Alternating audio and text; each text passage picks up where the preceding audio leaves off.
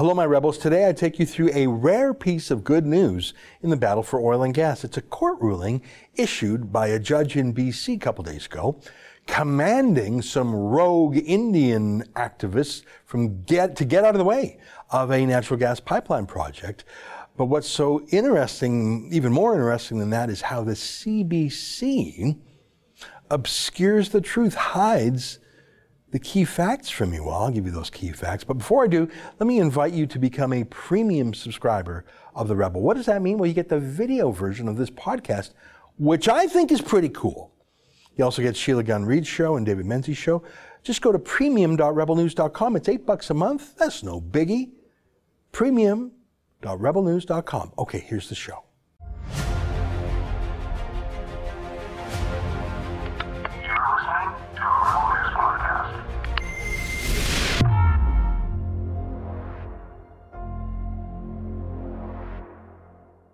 Tonight, rogue unelected Indian chiefs illegally protest a natural gas pipeline. And guess whose side the CBC takes? It's January 2nd, and this is the Ezra Levant Show. Why should others go to jail when you're the biggest carbon consumer I know? There's 8,500 customers here, and you won't give them an answer. The only thing I have to say to the government about why I publish it is because it's my bloody right to do so.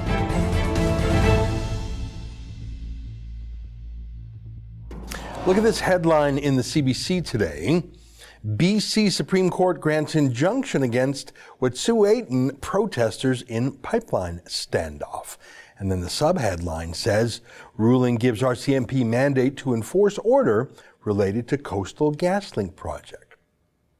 Let me read a little bit from the story. A BC Supreme Court judge has issued an injunction against members of the Wet'suwet'en Nation who have blocked access to a natural gas pipeline project inside their traditional territory in northern BC.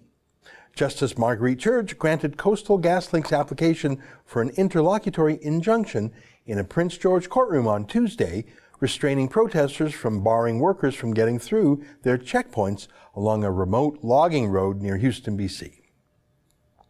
So just to slow down for a moment, Coastal GasLink is the pipeline company that's building a natural gas pipe from the BC interior to the coast, where it will then be shipped to customers probably in Asia on those big LNG tankers. That stands for liquefied natural gas. Natural gas, as you probably know, is the cleanest burning fossil fuel. If you're worried about that sort of thing, and environmentalists say they are. So this LNG project isn't just great for jobs in Canada. It also displaces more polluting sources of power in Asia, like Chinese coal-fired power plants, same in Korea, Taiwan, Japan. And here's the thing about natural gas, both in its gaseous state and in its liquefied state. Well, unlike oil, you can't really have a spill. It's gas, so it just mists into the air. There has never in history been a catastrophic LNG tanker accident, never once. But even if there would be, God forbid, it's not going to be like the Exxon Valdez, where the oil mucks up the beach and, gets ducks covered. I mean, God forbid if there were an accident, and may there never be one, well, the natural gas would just evaporate. So what's the objection to it again? It replaces higher carbon coal-fired power plants in Asia. And coal also has particulate pollution, as in when you burn coal, it releases more carbon dioxide than natural gas, but also little particles in it. Pollution, that's where smog comes from, right? So you've got clean burning natural gas from Canada replacing coal in Asia. How's that not a win-win? You've got a brand new state-of-the-art, ultra-safe pipeline being built. And God forbid, again, if anything goes wrong with the pipeline or the ship, there's no environmental impact. It's natural gas. There's not going to be a spill. And what I've learned from studying the oil sands, and pretty much every logging and mining project in Canada, is that it's a disproportionate employer of Aboriginal people, because that's who's living up there. And a lot of the jobs, surveying, clearing brush, truck driving, are skills that Aboriginal communities can quickly provide. Now, we all want the Aboriginal community, especially northern reserves and towns, to be brimming with Aboriginal doctors and lawyers, and I hope that day comes soon. But if you really want to give real jobs to those communities now and have those young people successfully fill those positions, there couldn't be a better fit than natural resources projects looking for skilled and semi-skilled workers. Lots of on-the-job training. I've seen it with my own eyes in the oil sands, so it's absolutely no surprise to me that a disproportionate number of employees on this big pipeline project are local Aboriginal men and women. By the way, there's not a lot of jobs up there. But I'm reading to you from a CBC story that says an Indian community is so dead set against this pipeline, they had to be ordered by the court to get out of the way. Well, so which is it? Do the local Indian communities support this pipeline and the jobs from it and other benefit agreements? Or there outright grants for everything from displaced hunters and trappers to sponsorships of Aboriginal cultural events? So which is it? Whose side are the Indians on? Well, the CBC knows. Wet'suwet'en Nation members Frida Hewson and Hereditary Chief Smogeljem, the two named defendants in the action, had argued the checkpoints are legal under Wet'suwet'en law because the company doesn't have permission from the head chief of the Dark House Hereditary House Group to enter or pass through their territory. The judge rejected that. Let me read some more. The defendants may genuinely believe in their rights under Indigenous law to prevent the plaintiff from entering Dark House territory, but the law does not recognize any right to blockade and obstruct the plaintiff from pursuing lawfully authorized activities, Church wrote. The judge said the company has all the necessary permits and authorizations and had met the legal test for an injunction. 14 people were arrested in January 2019 when RCMP moved in to enforce the interim injunction order. Now, I kept reading this story. You can see it's a big story. But it wasn't until the 10th paragraph down, I counted, that I discovered that, in fact, every single Indian band in the area, every single one that elects its members, they all want this pipeline built. Every one of them. Let me quote. This is from paragraph 10. The company says it has signed agreements with all 20 elected First Nations councils along the pipeline route. But hereditary chiefs in the Wet'suwet'en First Nation say the project has no authority without their consent. Hang on. So you've got 20 elected First Nations councils, but someone who says they should have political power because of who their ancestors were? The CBC puts them front and center in the story and hides the fact that all 20 elected councils love this pipeline. This is a very long story, but not a single Indian chief or council member or even just an ordinary status Indian who supports this pipeline, not a single one of them could be found to comment in favor of this pipeline? Or is it that not a single one of them was even asked to comment? The CBC author here is named Bethany Lindsay, and I think she's the whitest woman in Canada other than people who suffer from albinism. And she knows that the good kind of Indians from the CBC point of view are the ones who fight against oil and gas pipeline companies, and the bad kind of Indians in the CBC's point of view, well, I guess all 20 out of 20 Indian bands along the way are the bad kind of Indians. So Bethany Lindsay, who, I don't know, sees herself as some sort of great albino liberator, like Daenerys Targaryen or something. She knows whose side she's on. She's the great liberator who knows better for Aboriginal people than they know for themselves. That's why she mentions the law-breaking cranks by name and champions them in the story and ignores any Aboriginal person who she disagrees with who loves this pipeline. Is that bigotry? You're damn straight it's bigotry. Well, look, if your only source of information is the CBC, you're going to have a very limited and twisted view of the world. So I actually went and read the court ruling myself. Can I read a few facts from it that Khaleesi Bethany Lindsay didn't think were important enough to put in her story? Let me quote, I'm just going to quote from the lawsuit here. This is the court order, the judgment. The estimated cost to build the export facility and the pipeline project is approximately $40 billion. Oh, just that. The plaintiff being Coastal GasLink, has entered into long-term transportation service agreements with LNG Canada joint venture participants, and it is estimated that the plaintiff, that's the pipeline company, will spend approximately $6.2 billion to implement the pipeline project. Just $40 billion, just $6 billion for the pipe. I thought journalism was about who, what, why, where, when, giving you the basic facts. That's a pretty big what to leave out of the story, don't you think? Now here's from the court ruling again. Here's outlining the benefits of the pipeline. Those benefits are expected to include A, creation of approximately 2,500 jobs during peak construction on the pipeline project, and a total of approximately 10,000 jobs during peak construction across the export facility, the pipeline project, and associated upstream development. B, substantial federal, provincial, and local, municipal, and regional tax revenue.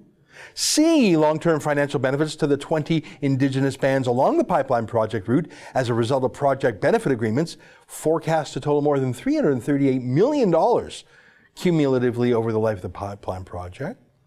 D, contracting and employment opportunities in proximity to the pipeline project, including more than $620 million in contract work to Indigenous businesses for upcoming construction, and additional opportunities for Indigenous and local businesses expected in total approximately $400 million.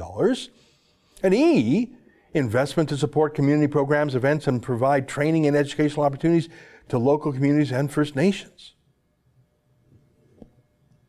This is the best thing that has ever happened to these 20 Indian bands. But forget about money. How about Aboriginal rights? How about some of the Indians who actually want to work and signed a deal? They don't want to just protest on behalf of some American-funded environmentalist group. They actually want to build their future. Well, the court heard from them, even if the CBC's Bethany Lindsay silenced them. There are a number of examples in the court ruling, but I just want to take the time to read from one of them. Ready? Here's from the court ruling. Troy Young, a Wet'suwet'en person, descendant of hereditary chief Namox of the Tsayu Beaver Clan, is the general manager and director of Kaya Resources, Inc., a company owned by a Witsit First Nation Limited Partnership and a Wet'suwet'en member-owned company. So they're Indians. Kaya Resources, Inc. has a contract to provide work, including clearing, heli logging, road building, security, and first aid services in Section 8 of the pipeline project. Mr. Young, who's an Indian member of the band, deposed that Kaya has a direct connection to the local First Nation community. In addition to local employment opportunities through Witsit's ownership interest in Kaya, a portion of the company's profits can be expected to go to the local community. A delay in construction of the project would have a severe impact on the local Wet'suwet'en community and the Wet'suwet'en people. A substantial number of local First Nations persons are expecting to be employed to perform work related to the project. These jobs would be well-paying and could provide a means of supporting further economic development in the community by providing access to valuable skills training that would positively affect how people live in the community. The project provides a real opportunity for positive change in the community. Now, this is from the court ruling, because the CBC's not going to tell you this. The court ruling has several stories like this. Real Indian band members hiring real Indian band members. These are legal terms under the Indian Act. These are people who vote for Indian bands, and the bands themselves approved all of this, and these are entrepreneurs. They have been unpersoned by the whitest woman at the CBC. There are a few points to learn from this, I think. The first and most obvious is that you just can't trust the CBC. They are damned liars. You can't trust the network of, well, what's the CBC? They hire the registered anti-oil sands lobbyist David Suzuki. You can't trust them to tell you the truth about oil and gas pipelines. They lie, or they deceived, as they did here. 20 out of 20 Indian bands along the route want this thing to proceed, but the CBC sides with a few cranks. I'm sorry, you cannot trust the CBC, not even for facts, let alone opinions. The second thing is a reminder that, in fact, private companies in Canada, mining, oil sands, pipelines, they're the only people providing real meaningful work for Aboriginal folks in the North and in the country in general. These are not fake work jobs. They're real jobs. You heard some of them described. First aid, security, clearing, heli logging, skilled, semi-skilled. Those are awesome jobs. Now, we all learned the lengths that Justin Trudeau said he was prepared to go. He was prepared to break the law to allegedly save a few thousand jobs for SNC Lavalin in Montreal. Now, he was lying too, by the way. Those jobs were never in jeopardy. But Trudeau, who would do anything for a fellow Quebecer, well, who's going to do something for thousands of British Columbians, especially Aboriginal people? Trudeau won't lift a finger for a $40 billion project. And anyone who claims to care about Aboriginal people, well, where are they today? But the most important thing, and I know this and you know this, but people who rely on the CBC for their worldview don't know this. It's to realize how fake and fraudulent opposition to the oil sands and pipelines are. This is natural gas, but it's the same opponents to all of it. They're fake. It's a few actors and lobbyists with high-priced lawyers, most of it paid for out of the U.S. No normal person wants to stop pipelines. I know this because normal people realize that pipelines are normal. You have several pipelines going into your very own home. You have a dangerous and explosive pipeline, natural gas for your stove. And you have a toxic pipeline, your sewer pipe. You see how absurd it is to call something so banal, so normal like a pipe? So safe, so ancient, really. I mean, the Roman aqueducts were pipes. Dangerous, toxic. Well, you have to be as stupid as a CBC reporter to believe that. I'm glad this court saw through the BS, even if the CBC couldn't. But the real question now is, will the RCMP uphold the law? Or will Justin Trudeau order them to stand down and side with the lawbreakers? What do you think? Stay with us for more.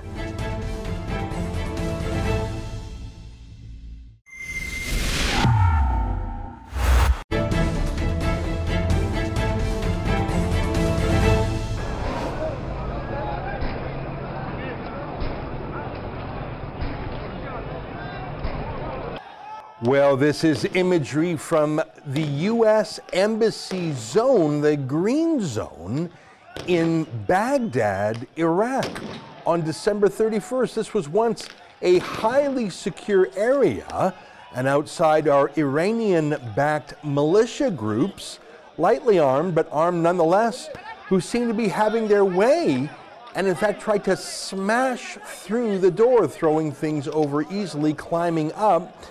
It looked like it might turn into, and you can see the Hezbollah flag there, it looked like it might turn into another Benghazi, but on a much larger scale, until Donald Trump ordered the Marines in from Kuwait.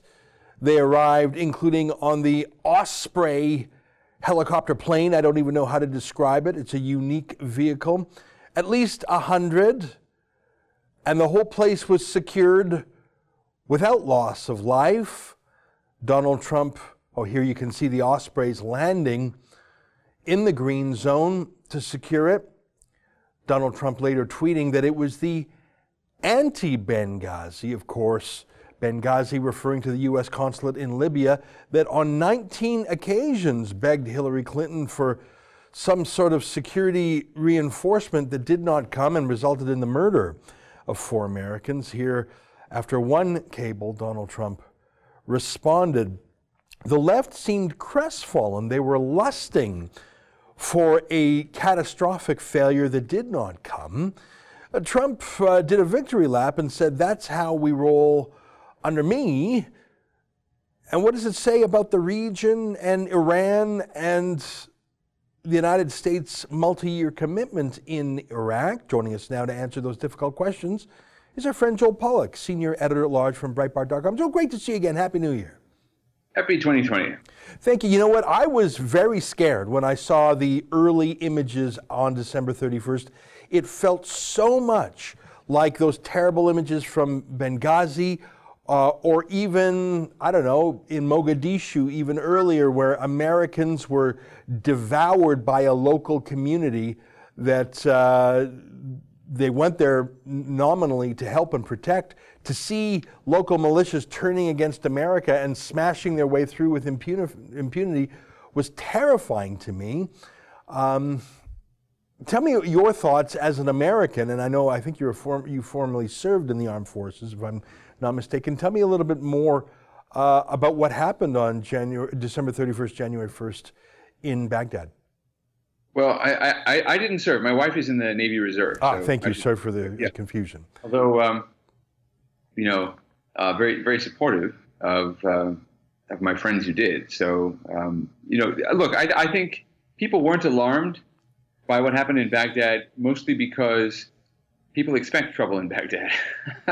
I mean, I don't want to joke about a very dangerous part of the world where Americans have lost their lives and so forth, but, that clip of the violence and the gunfire in Baghdad, sounds like another day ending in Y. I mean, that's how many Americans probably react to it. Baghdad's where you expect trouble. And so we have the Green Zone, we have heavily fortified institutions there and installations because we expect violence. And 10 years ago, we were talking about mortars being heard or crashing in the Green Zone. So it's not entirely unexpected. So people just didn't react in the same way. I think that the Trump administration was also careful not to overreact. Iran has tried for several months to try to provoke the Trump administration into doing something militarily. And the reason they've done that is they are suffering terribly from the sanctions. In fact, Iranian President Hassan Rouhani said a couple days ago, on Tuesday I think it was the last day of December, he said that the sanctions that the Trump administration has put in place have cost the country $200 billion US. That more than outweighs the $150 billion or so that Iran received through the Iran nuclear deal in the form of frozen assets and cash in the middle of the night. So the Trump administration has really hurt Iran and its ability to project power in the region and around the globe.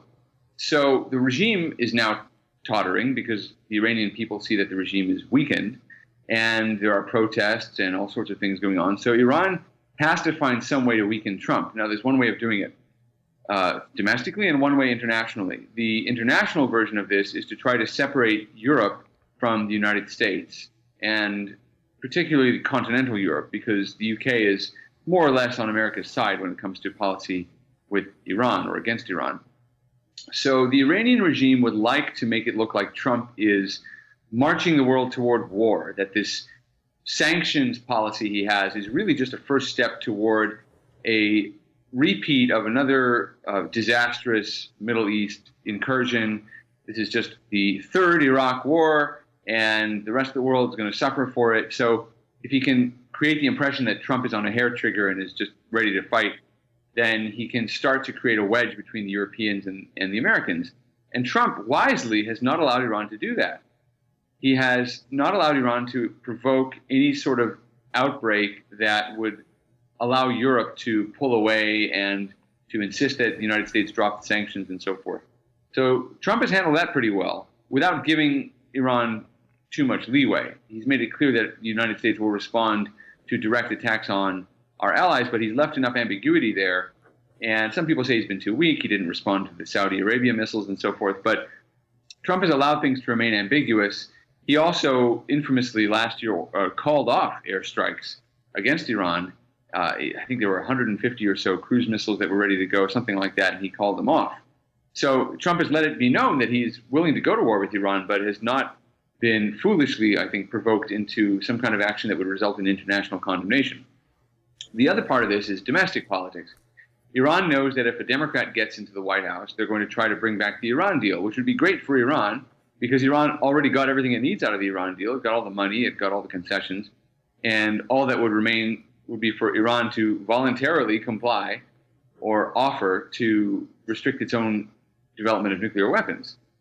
Well, that's not going to happen, but Iran knows that the Democrats are going to be desperate to show some sort of outreach and so forth. So they want to weaken Trump politically, and having this embassy riot on the eve of the new year in the United States, heading into an election year, was, I think, a way to make Trump look bad. The media, of course, played into that, calling this another Benghazi, even though it wasn't.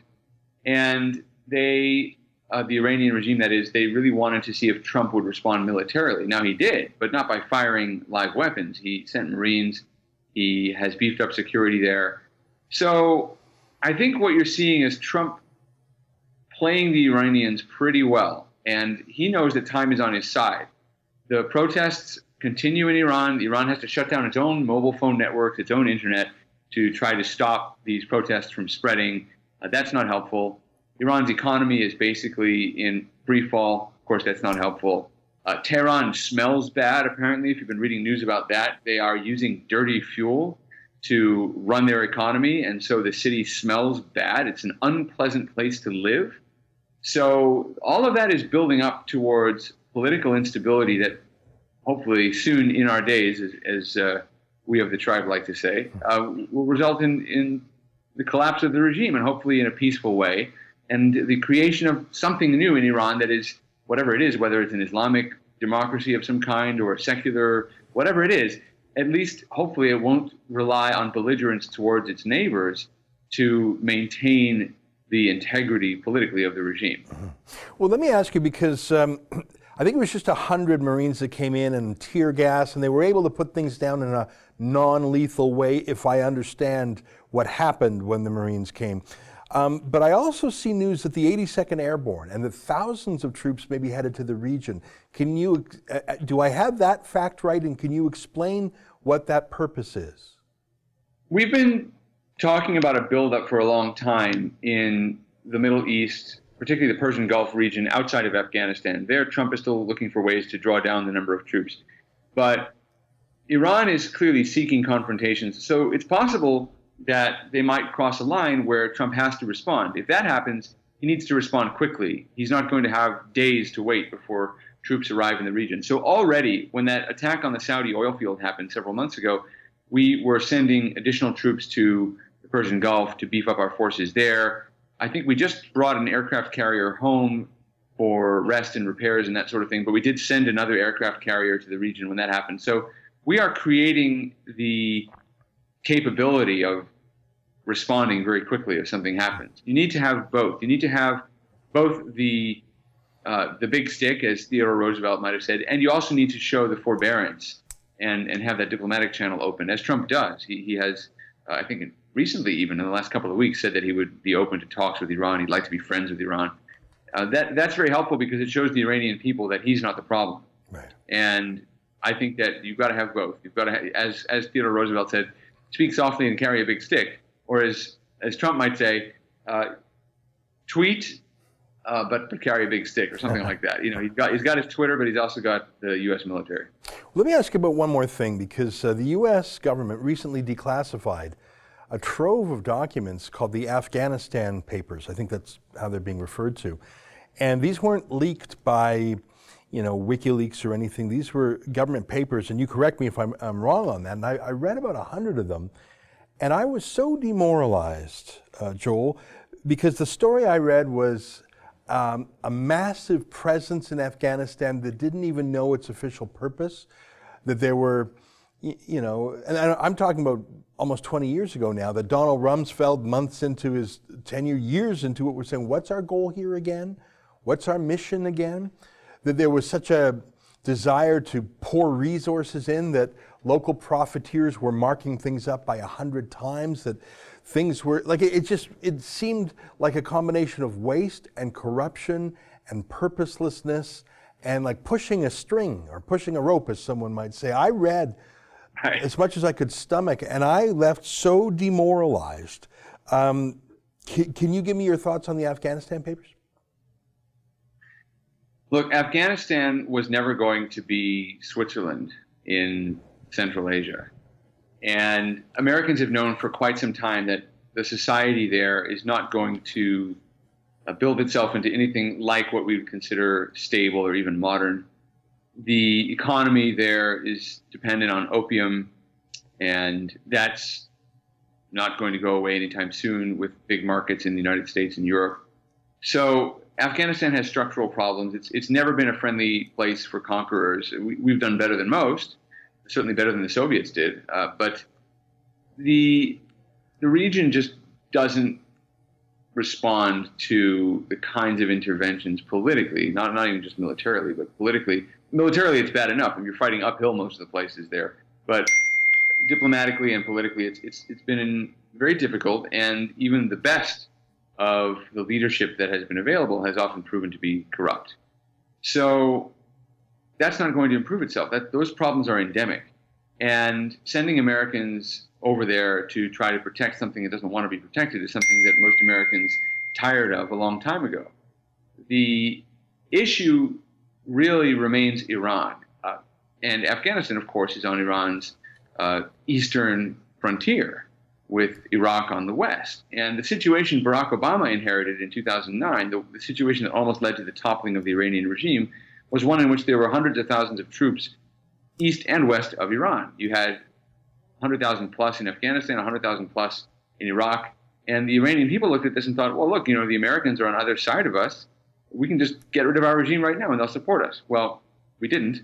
And that was a lost opportunity. It was probably the strategic pinnacle of American power in the region. Now we don't have that true presence anymore. You can't keep them around if you're not committed to winning. But Trump is using sanctions to restore some of that leverage. And the reason to maintain troops in that area, again, it's also to keep the pressure on Iran. Iran is a society that could become part of the solution, actually, because unlike Afghanistan, unlike Pakistan, unlike Saudi Arabia even, Iran is a civilization. Iran is a highly educated country for the most part. You've got people here in LA, for example, from Iran, Jewish, Muslim, and otherwise, who are among the most successful people in Southern California, who build businesses, who are in high tech. I mean, the professions here, if you go to a dentist, chances are they're from Iran. If you go to a geologist or anybody in the engineering field, it's really astonishing how skilled and how well educated the population there is. Iran could be really the foundation of a new and better Middle East if it just changed its government. Now, that's the reason, I think, to remain engaged in the Middle East, in the hope that Iran will change. Now, Obama saw the same potential in Iran, but he didn't want to do it through regime change. He basically said, well, Iran can be a leader, but we'll just leave the mullahs in charge, and we'll allow them to build nuclear weapons because why not? And that's the problem. Obama just never really grappled with the essential evil of the regime and how dependent it was on terrorism. And I think the reason he didn't grapple was he saw America's role in the world as being as bad or worse. And of course, Israel is the extension of the United States. Well, we didn't really care what they had to say about it, right? We didn't even give Netanyahu a seat at the table to negotiate with Iran, even though they're the one country Iran wants to wipe off the map. So, Obama just didn't care about the nature of the regime. I think we have to care, but also look beyond that to the nature of the civilization that's being governed by or suppressed by that regime. And I think once you can achieve some kind of change in Iran, the rest of the region looks a lot rosier. It's not going to be, again, it's not going to be Switzerland. It's a bad neighborhood, but once you've got a good neighbor on the block, at least someone who can at least produce positive things for the world rather than currently exporting terrorism, I think things begin to improve. So Afghanistan is a very sad story, but like anything in the Middle East, whether it's Syria or Saudi Arabia, everything has to be viewed in strategic context. And right now, the biggest strategic challenge is Iran. Of course, once we solve that problem, there'll be another one to solve. But that is the biggest and has been the biggest for the last 40 plus years. Yeah. Well, it's terrifying, but a little bit hopeful also. I'm sure that both Russia and China have their counter strategies and may be more bloody minded about achieving them than the West is. Joel, I'm sure. Russia and China, I mean, let's just say a brief word about that. Russia's foreign policy is essentially to make sure that Russian oligarchs can continue to make money. And China's foreign policy is essentially to ensure that China can get raw materials and make money. These are countries that are mercantilist in their approach to the world. In that sense, they're playing by 17th century rules. John Kerry complained once that Vladimir Putin was playing by 19th century rules when he invaded Crimea. In fact, he was about 200 or 300 years too late. These are mercantilist systems, and very successful because, they're the bullies in the room when everyone else agrees to play nice. You've got a post-war free trade regime, open economies, and here come the bullies to take advantage of it.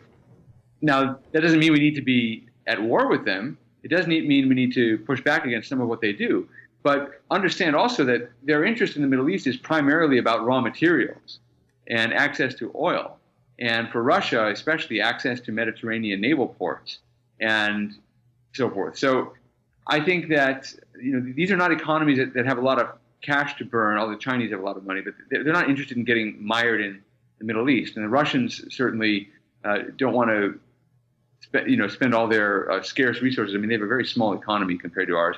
They don't want to waste all their time trying to, move chess pieces across the board. I mean, they're basically looking to protect their economic interests as well as their security interests around the periphery of Russia. But we can still do those things without the Iranian regime as it currently exists. If there's a better Iran, they will still sell oil to China. I mean, that commercial relationship doesn't have to be disrupted. The Chinese and the Russians can live with a world that's better for us as long as it satisfies their needs. And there's no reason it shouldn't. So like you, I'm optimistic about 2020. And I will say this as well. I think we've got the right person in charge to get it done. Yeah. Well, very interesting indeed. Joel, it's great to catch up with you again. And I know that you will help guide us through 2020, which will be a momentous year for your country. And of course, as America goes, so goes Canada and the free world. So good luck to us all. Thanks, Joel. All right, thank you. Great to see you again. Thank you. Well, there you have it. Joel Pollak, Senior Editor-at-Large at our friends at Breitbart.com. Stay with us. We're ahead on The Rebel.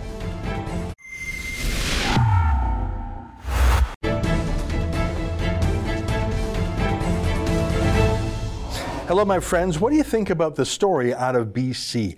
I'm pleased that the court finally ordered the RCMP to uphold the law. Now, that doesn't mean the RCMP are going to uphold the law at all. They're extremely political. That's why I think that Alberta and, frankly, every province should get rid of the RCMP. Why would you allow your provincial police force, at least in the rural parts, to be operated by Justin Trudeau out of Ottawa? Why? Because it saves a few bucks? Get rid of the RCMP. It's crazy that anyone who's trying to uphold the rule of law for a resource project would rely on Justin Trudeau's personal police force. Well, those are my thoughts for today. Until tomorrow, on behalf of all of us here from Rebel World Headquarters to you at home, good night and keep fighting for freedom.